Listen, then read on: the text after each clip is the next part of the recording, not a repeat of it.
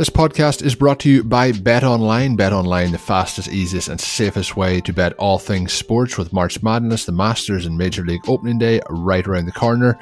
BetOnline has all the latest news, scores and odds to help you win big. The best part, you'll receive a 50% welcome bonus with your first deposit as a loyal podcast listener. Head on over to betonline.ag and use our promo code BlueWire to get yourself that free money.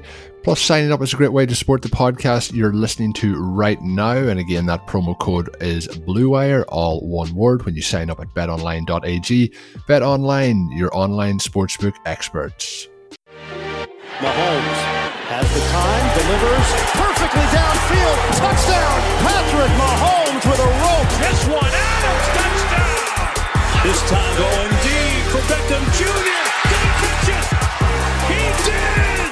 Hello everyone, welcome back to RotoViz Overtime on RotoViz Radio, brought to you by betonline.ag. My name's Colin Kelly. You can follow me on Twitter at Overtime Ireland, joined by Sean Siegel here as we get ready for the weekend. Get ready. We're looking back at some of the combine stuff, and we're going to be talking on today's show more so about the best ball workshop. We talked about it last week. We're going to talk about it from a different angle this week, looking a little bit at the tight end position. And I know, Sean, last year we talked a lot about the tight ends, and the value of tight ends early in the draft process and throughout last offseason. So it's going to be good to look through it here and see if we're thinking in a similar vein of form as we get ready for 2020. But before we do that, how are you doing as we get further through the week?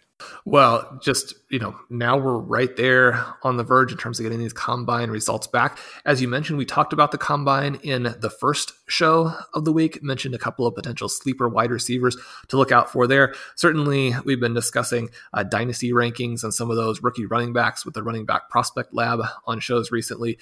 Head on over to the Running Back Prospect Lab when you get those combine results. Fill those into the various boxes and see how it changes the projection for your guy. Once we have the combine stuff in there, and then you can play a little bit with the draft slot, and you have all you need to look at and see what the different scenarios might be for your players, where you might want to go with rookie drafts, and then where you might want to go in best ball, right? Suddenly, some of these guys who've been going very late in drafts, a couple of days from now, they're going to be much more expensive. And if you strike early, you're going to be able to get the benefit from that. And certainly with that, you want to use the correct positional attack and tactics across the board. So that's what we'll be discussing a little bit today. As you get those combine results, as you're playing your first best ball leagues with that information, we want to make sure we have the best tactics position by position. And today we'll be talking a little bit about the elite tight ends. Yeah, so it's going to be fun. I always enjoy talking about tight ends, so looking forward to this one. Later on in the show, we'll be talking a little bit about some wide receivers that I was involved in some trade negotiations for this week. One trade that was done and one trade that wasn't. We're going to get Sean's thoughts on those a little bit later on in the show. So when we jump in to the best ball workshop, looking here at the tight end position, and you're talking this week about why unpopular tight end tactics are the key to success. And usually, Sean, you'll know this, and the listeners will know this from talking through some of your tactics over the years. Sometimes it tends to be that unpopular opinion, or obviously as you would go by on Twitter, the contrarian opinion that tends to lead to that success. So is this something that you followed at the tight end position as well, or is it something that's more recently discovered for yourself? Well, with the tight ends and with the best ball format, we've been encouraging owners to draft them early, really since the beginning of RotoViz. We had some really cool articles using Monte Carlo simulations to look at the best approaches, all the way back in 2014. And they consistently suggested that if you get one of those top tight ends, it will play a huge role in winning your best ball league. Now that we have the Roster Construction Explorer from Mike Beers, which really might be my very favorite tool, you can go in and you can look at the way that the different tight end constructions will work for you. One of the things that we found is that if you buy a tight end, if you draft a tight end in the first 4 rounds, then your winning percentage is going to be very, very good. That was again the case last year, where it jumped all the way up to almost 13%, just 12.8 there. And that was because we didn't have any of those implosions or bad injuries at the position. Now, Travis Kelce had a little bit of a struggle, a 7.2% win rate, but one of the reasons that his win rate was not particularly good, despite leading the position in scoring again, a little bit is that opportunity cost of drafting him sort of at that first, second round turn. But also part of it is just that he was selected in an area of the draft where you probably weren't going to have Christian McCaffrey on your team. And since McCaffrey made such a big difference, some of those players who really were not going to be on the same team with him had lower win rates than they would have otherwise had. Kelce actually had the best win rate in the top 15 picks other than Dalvin Cook and DeAndre Hopkins. And so when you're looking at what the other options would be, he was still a strong pick there. But by contrast, Zach Ertz, over 12%, George Kittle, 15%. They ranked number 2 and number 4 at the position in points. And certainly they were in that area where you might have McCaffrey with them, which was obviously very helpful. And as a result, we have this very, very good finish for the elite tight end. And so then that brings us to the second question of 2 tight ends versus 3 tight ends. What are the win rates and what do you need to do to play these 2 different types of constructions successfully? Colin, I'm going to throw it over to you for a second here and ask you, do you have a preference between 2 tight end and 3 tight end? And when you play 3 tight end, how do you like to go about it? Well, I've been going the last couple of years, obviously with one of those kind of top tier tight ends, and then usually going for 3 tight ends over the course of the draft and trying to get, we talked last week about trying to get those kind of the quarterbacks, the 3 quarterbacks. I tend to be a little bit better with my tight end distribution due to taking the tight end earlier in the draft. Then I usually be targeting one of those guys between kind of the 6th and 8th round after taking one of those guys in the first kind of 2 or 3 rounds. And, you get those kind of veterans that will be in that range. For years, my go-to guys were like Delaney Walker and Greg Olsen in that range. But obviously they're moving up in years at this current moment in time. And then it tends to be trying to get one of those guys, that will be going in that kind of post round 12, kind of between usually up to round 15, trying to get one of those guys who might be a breakout tight end that you're taking that opportunity cost on. Going back to last year, you mentioned there, the one rate of Zach Ertz, it kind of gave me flashbacks because out of all those guys, I was just stocking up as much as I could on Zach Ertz last year. But unfortunately for me, it didn't have the backup of a lot of Christian McCaffrey to go with it, as you mentioned there, in terms of the win rates. Unfortunately, he was banged up for the majority of the season. Not the majority of the season, but compared to what we were hoping that we would see from him, some big games, but a lot of damage to the body there. So hopefully we see him, have a stronger 2020. But that would be my take, Sean. Will be usually going for 3 tight ends and trying to get 2 in those first 10 rounds, with one of them in the first 3, and then post that then usually before round 15 to get the 3rd tight end. Am I waiting too long for that 2nd or 3rd tight end, or what's your opinion there? Yeah, the key, I think, is to take certainly that 2nd tight end earlier than drafters are doing when they're using the 3 tight end construction. You want to make sure you're getting viable starters and not just filling in late. So to kind of go back to the beginning a little bit with the 2 tight end versus 3 tight end, the numbers in 2019, again, showed this to be very, very close, with 3 tight end having a little bit of an edge. But there are specific things that you need to do if you're using 2 tight end versus 3 tight end if you want to win with it. And we talked about some of the specific areas there that if you draft one of the top tight ends, it does very, very well for you. The same thing is not the case if you're thinking, okay, I don't want to spend one of my premium picks on a tight end. I'll just take a guy from the next tier. That has historically, and then again last year, been very unsuccessful, right? Going into 2019, it had a 7.9% win rate to take your tight end 1 between round 5 and round 8. That dropped all the way down to 6.5% last year. So again, we're seeing the trend continue in that same range. If you take your tight end 1, though, after round 8, that had an 8.6 win percentage last year, a little bit up from the previous season. And then what you're wanting to do is grab a couple more in fairly quick succession. So if we take a 2 tight end approach, we want to get one of the studs and then another strong player to go with him in that 8 to 15 round range. If you're taking a 3 tight end approach, you want to go after round 8, but then load up on them. And again, not wait too late there. So really whether you do 2 tight end or 3 tight end determines where you take them in the draft. And I think that's nice, right? Because it gives you a little bit of flexibility. If you're in that first 4-round range and it never really makes sense to draft a tight end, then you can simply wait and take 3 of them and know that that win rate for you there is going to be very good. If you have access to one of the star tight ends in a range you feel comfortable, then you can land one and save a position there. If you only take 2 tight ends, obviously you can use that other roster spot somewhere else later, which can be very, very helpful. So with that sort of as the backdrop there, who are you liking here early in 2020? You can go to the site, you can use the Fanball ADP tool, and we see that Travis Kelce, ADP of around 16, Kittle 22, Ertz, a little bit based on what you were talking about, has fallen down to 50, followed very closely by Darren Waller, Mark Andrews, and then we start to slide into that range where you really probably want to avoid. I'm a little bit surprised that Andrews is not going earlier. Do you have targets either at the top or then maybe sleepers in that range where if we wait and we're going to take 3 tight ends where you're really hoping to strike? Yeah, and I think the thing you had on there on the Ertz thing, first of all, I think that's fair in terms of where that ADP is, based on obviously the other 2 tight ends and Kittle and Kelce.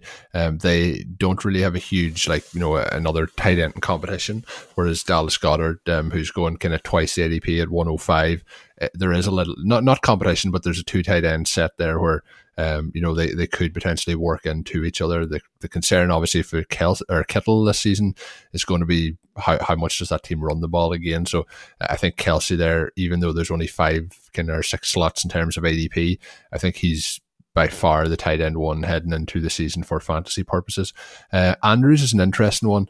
It's just that the volume of that passing game, would obviously have concerns. We talked about that a couple of weeks ago in terms of, based on the league, they were one of the lower teams in terms of pass attempts for 2019. But I think, we're looking at obviously Lamar Jackson and his rushing ability. I do think that, like any player, there's going to be progressions year on year on year. I think we'll see him likely continue to improve as a passer. I think there was definitely signs this year that he improved as a passer. And I think that could really boost Andrews' value. Darren Waller obviously is the 4th tight end going off the board at basically a similar ADP to him and very close to Ertz. Out of those 3, I think I'd be going Ertz, then Andrews, then Waller. So I think Andrews could end up finishing the season really pushing himself up, maybe even starting to look like he's getting into that top 3 off tight ends, if he continues heading into next season. You mentioned who I would be interested in. Somebody who always interests me, he just hasn't been able to stay healthy and be consistent, is Hunter Henry based on his athletic profile. I do think there's still breakout potential there for him. He's missed quite a bit of action since he came into the league. There's going to be a change in quarterback. We'll have to see what happens there. But he's still somebody who I know I'm going to end up with shares of heading into these drafts and heading out of these drafts, doing quite a bit in Dynasty as well. But outside of that, the one that really does interest me is Mike Gesicki. I think we've seen enough from him, in my opinion, anyway, down the last part of the last season. Still a very young tight end, and looks like he'll be playing with Ryan Fitzpatrick this season again. I think there's room for him to improve. There's room for that team to improve and to put up more points. And I think Gesicki's an interesting target there. And 2 very athletic tight ends just falling in there kind of in the late rounds, in terms of positional ADP in 15 and 16. I think Ian Thomas and Jonnu Smith. I always talk about tight ends, breaking out those kind of 3rd, 4th years potentially as things start to settle down. Ian Thomas now, for all his athletic ability, should be able to get an opportunity because Greg Olsen, who I mentioned earlier, is now with the Seahawks. So Ian Thomas should have a chance at that starting job. And obviously it looks like Cam Newton is going to be the quarterback at the moment for the Panthers heading into 2020. So I think Ian Thomas has the breakout potential, and Jonnu Smith, I think, again, he's showing the big play upside when he gets those chances. I don't know if Tennessee's going to, continue to have their incredibly insanely efficient offense in 2020, but he's somebody to keep an eye on. But I think of those late round guys, I think there's a couple of them that definitely could be springing forward in 2020, but likely just based on the situation change over the last month. I think Ian Thomas is a very interesting candidate there as a breakout tight end for 2020. Is he somebody who you would have any interest in, or maybe Gesicki or Smith who I would pull into that same area? Those guys are intriguing. Gesicki is certainly a player. I think if you are looking for your second tight end early, or you're taking the 3 tight end approach and waiting late, he's a very appealing guy there. TJ Hawkinson, if he can stay healthy, I think a breakout is virtually guaranteed. You put him with Kenny Galladay in an offense that is being more aggressive. Matthew Stafford looking excellent last year. Matthew Stafford being back. Hurt. We talk about the wrong read and the breakouts all the time, and the tight ends, and how those early drafted tight ends really break out earlier than people think. You look at that initial game that he had last year, and it's hard not to dream about him becoming sort of the next, Rob Gronkowski, or now probably more appropriate to say Travis Kelce, someone who could vastly outperform that draft slot right there. And I think just more a matter of health than anything else. He struggled with a variety of injuries, and certainly some scary injuries even in the second half of last season. If you get the guy that you had before that happened, he's going to be a superstar. I think the interesting thing here is looking at some of those guys in the stay away zone and just how appealing they are. And, can you force yourself to avoid them, or will they actually have the performance that we sort of instinctively expect from them and blow up the trends that we've seen? And that'll be Austin Hooper, Evan Ingram, Hunter Henry, all of those guys going in a range of the draft that has been very, very unsuccessful for tight ends in best ball. But certainly it's hard not to look at those guys and think that they might not be the players who the following season are up there into that very highly drafted range. Certainly if you get them at a couple round discount, why would you avoid doing that? So that's the tension I think that owners are going to experience when you look at what has historically worked and you look at some of these ADPs for 2020. Is going to be making that difficult decision on some of those appealing guys in that middle round area. Yeah, and if you were, let's say we're drafting right now, Sean, you have your pick, and you can get one off Kelce and Kittle, and then you're going down then to pick in those prime spots to get 3 tight ends. What 3 tight ends in that current ADP would you be hoping to walk away with? Well, if I take one of the stars, it's definitely going to just be a 2 tight end roster. But certainly if you could get into that range in round 9, round 10, where you could take Gesicki, Hawkinson back-to-back, and then maybe even come through with a Smith as your 3rd tight end there.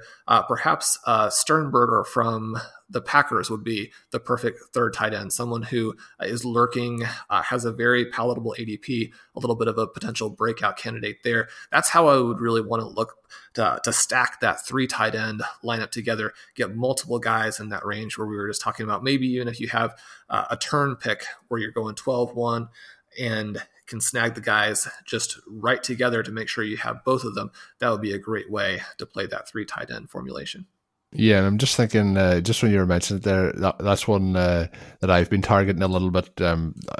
You mentioned Sternberger of the Packers, missed a lot of time, looked to be getting a little bit more opportunity towards the end of last season and into the playoffs. So it's interesting to hear you name drop him as somebody who's interesting.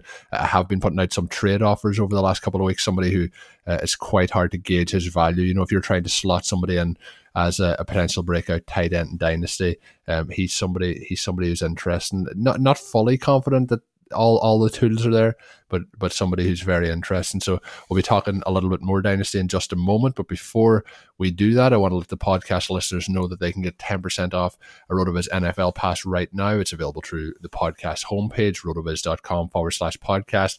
Get ready for the 2020 draft season. Get ready for everything that's coming up, including the NFL draft, the fantasy drafts, best ball season, and everything else, with all the great content over at rotoviz.com. Get access to all the tools as well. We talked today about the roster construction app, and we talk about all the tools on every show. Get that amazing value, save 10%, and support the podcast network. Once again, that is rotoviz.com/podcast. So, Sean, we're going to have a little bit of fun here. We're going to talk. We've done it a few weeks now in the show, talking about some of Curtis's kind of trade evaluations in terms of who we would take in those situations. We have a little bit more of a real life version of that this week, where Curtis was talking the last couple of weeks and doing some pieces up on the site regarding certain players. And he talked about one that he thought was an interesting prospect to get on your roster this offseason. And I've hyped him up quite a bit on the show here as well. And that's Terry McLaurin of the Washington Redskins. I was very impressed by him this by him overall, basically, this season. And so I didn't have a huge amount of shares. I have a couple of shares as a rookie, and I just thought that, sometimes it's nice to get those guys on the roster that you really want.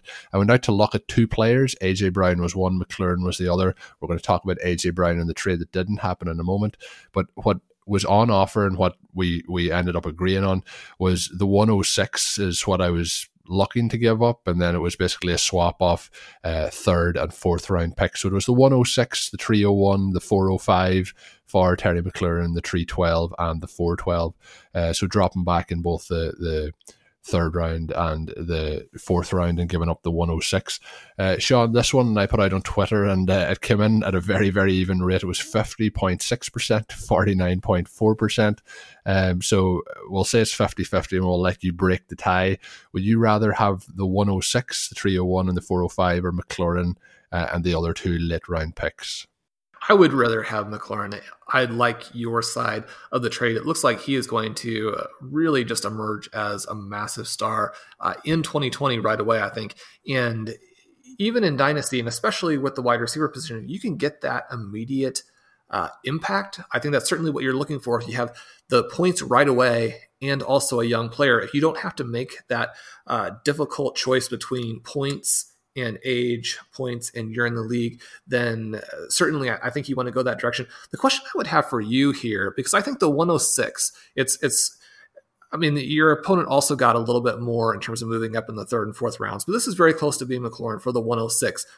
A lot of people right now see there as being 5 true star players in this draft, maybe 5 guys who in other years might be the 101. Did that factor into it at all for you? Do you have a tier break between 105 and 106? And or do you think that based on what happens this weekend with the combine, that if one of those receivers who's just outside of the top 5 has a huge week and maybe moves and joins that group, would that give you any sort of second thoughts about this trade? It might give me second thoughts, but what I was kind of going into this was, if I look at what McLaurin did last year and I look at best case scenario for these wide receivers heading into 2020, you're looking at a situation where if you take a wide receiver with that 106 pick, you're hoping that he does what McLaurin did last year, or you're hoping that he does what maybe DK Metcalf did, or we're going to talk about Brown in a moment, what he did. So I think you're at that ceiling with already seeing a player who has shown in his rookie season that he is, ready to be a proper NFL wide receiver, and then have fantasy production based on that. The other thing with McLaurin is the situation he was in last year. We've talked about this a lot. Is probably as tough a situation. This was something Curtis pointed out in his article. It was one of the kind of changed quarterbacks at one point in the season. His rookie quarterback was kind of hit or miss, was injured at times. He had no other wide receivers really on that roster.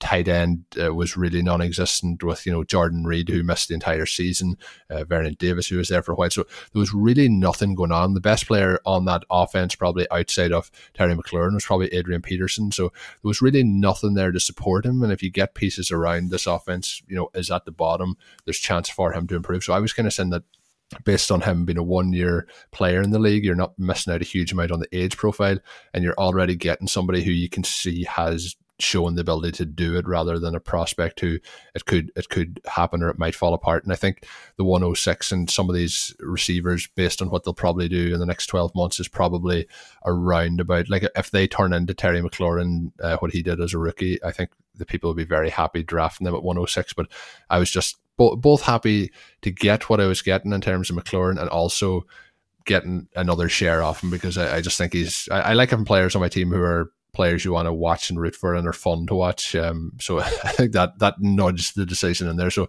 probably worth maybe the 106 to 108 range I would have been happy to give. And then just wanting to get that player on my roster let me nudge it a little bit more. Well, you mentioned that the other trade that you had the same opportunity for at the time when you picked this one was a trade for AJ Brown, and you would have to give up the 106, the 201, and a 2021 round 2. Now, that's quite a bit more expensive than the trade that you accepted, but I think I would be tempted to also accept this trade if I didn't have the better offer. So if you hadn't accepted the McLaurin trade, would you have selected AJ Brown? Would you have taken that trade? Well, what I was looking for first was I put in the offer for AJ Brown. We were working through the negotiations. We got to the kind of, this was where it was kind of, the value was set at. It was AJ Brown for, as you mentioned, the 106, the 201, and second round pick, so in 2021. So you're giving up a future pick. You're giving up basically 2 of the first 13 picks in this year's draft. So what I did then was, to be honest, I think it was an overpay, but I would have been quite happy to probably go ahead with that offer. But what I did then was I kind of looked then at the rookies from last year, who I would be targeting. And when I was looking at it then, you're looking at, AJ Brown, Terry McLaurin, and somebody then like a DK Metcalf.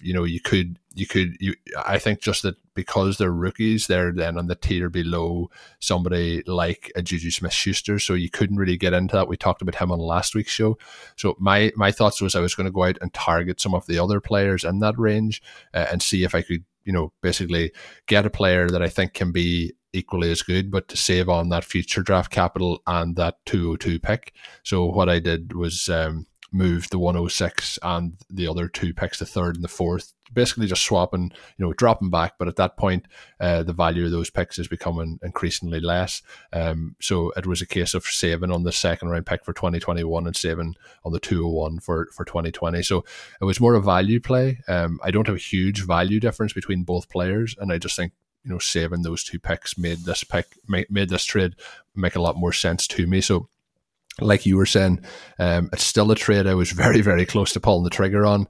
I kind of said, I'm just going to take, a couple of hours here, send out a few offers for some of the other players, and McLaurin was the one that came back that I thought made the most sense. So would that be something that you would do, when you're working on a trade, if it was coming to a certain value, you thought it might just be a little bit of an overpay, would you try and work in potential targets around that range that you like and see if you can get them for a little bit of not a discount, but a little bit less than you'll be paying for that other player?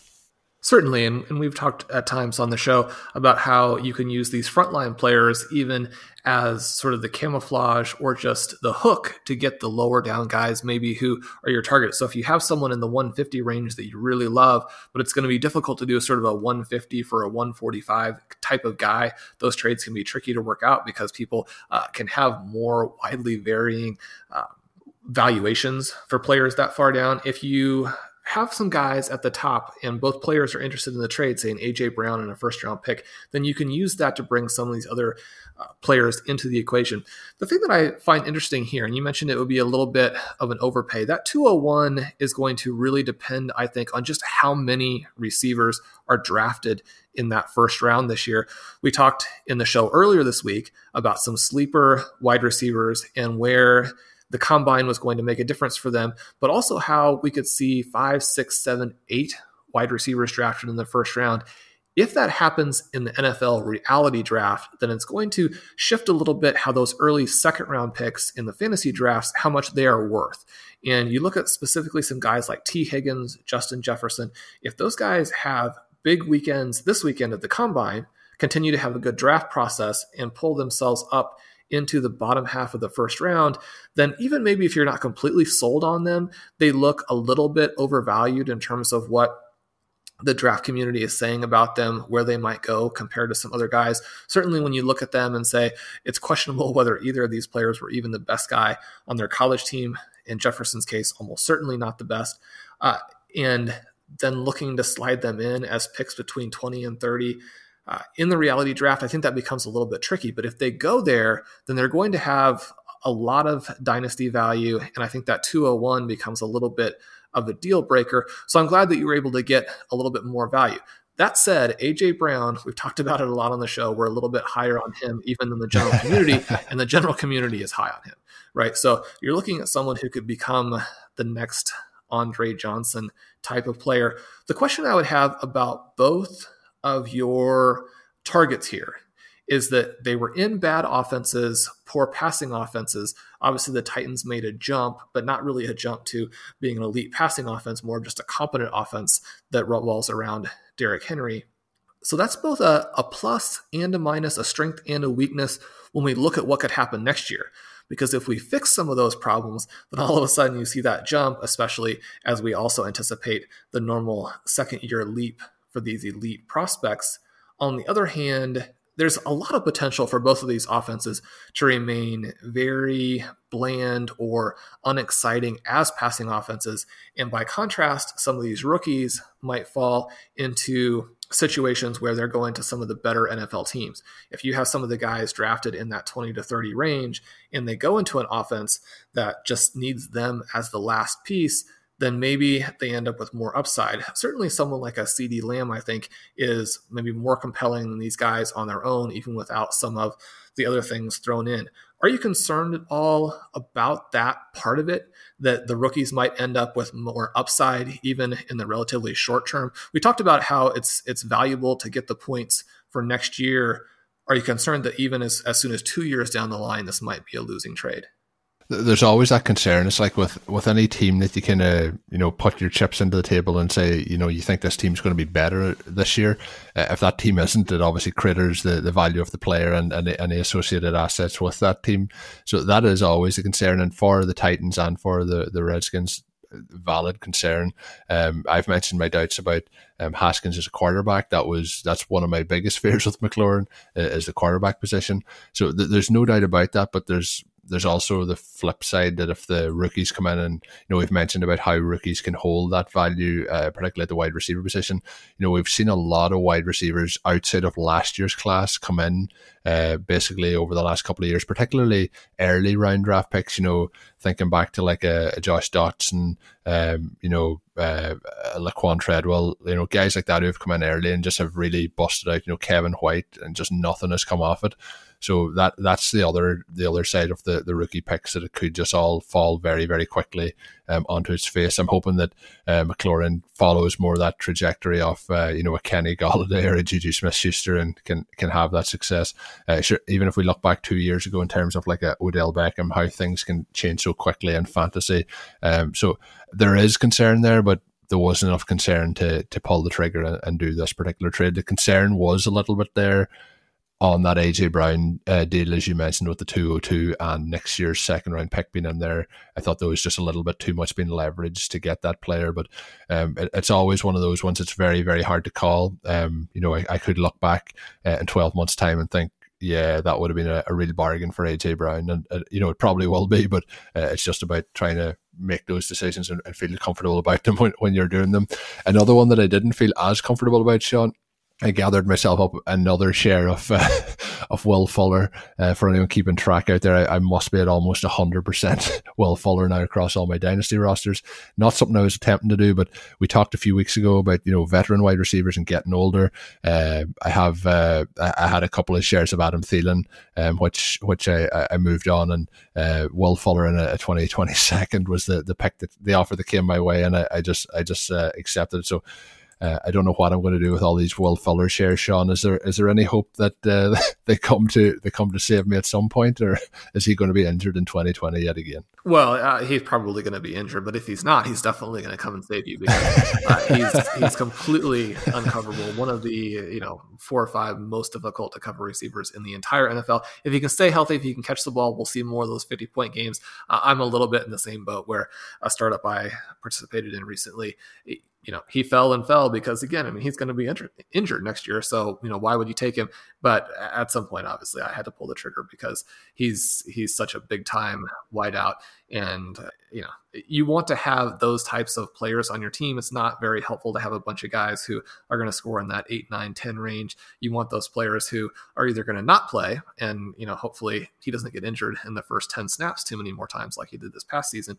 But if they are going to play, they have that 15, 16, 17 point per game upside. I definitely would prefer to go that direction than take some of the players who are currently going in his range, who either have such massive potential outcomes where they haven't done anything in the NFL yet, or someone who just has a very, very low ceiling. So, Will Fuller, we're still drafting you. Do all that work this offseason that you are claiming to work on. I personally have had some success with the yoga. I'm sure that with the options you have, you'll make even better choices. Come back next year and play those 16 games. Yeah, and bring me those fantasy championships home. I think it's going to be, he's one of those players I might never be able to give him up. He might be in his age 35 season with no hamstrings left at all, and I think I'll probably still end up drafting him. So it's going to be fun to see if he can do that. Once again, it'll be a similar story, unfortunately, probably be on the sidelines. But that's going to do it for today's edition of the show of RotoViz Overtime, brought to you by betonline.ag. My name is Colin Kelly. You can follow me on Twitter at Overtime Ireland. As I always mention, make sure you're subscribed on all your different devices. You get the RotoViz Overtime on the RotoViz Overtime podcast channel a little bit earlier than on the main RotoViz feed, so that's a bonus if you are subscribed to that one. As always, joined on the show once again by Sean Siegel. There's going to be a lot of great work, a lot of great reaction to the Combine up on the site this week, so do check that out at rotoviz.com. And until we're back with another show next week, have a good one. Thank you for listening to Overtime on RotoViz Radio. Please rate and review the RotoViz Radio podcast on iTunes or your favorite podcast app. You can contact us via email at rotovizradio@gmail.com. Follow us on Twitter at RotoViz Radio. And remember, you can always support the pod by subscribing to RotoViz at a 30% discount through the RotoViz Radio homepage, rotoviz.com/podcast.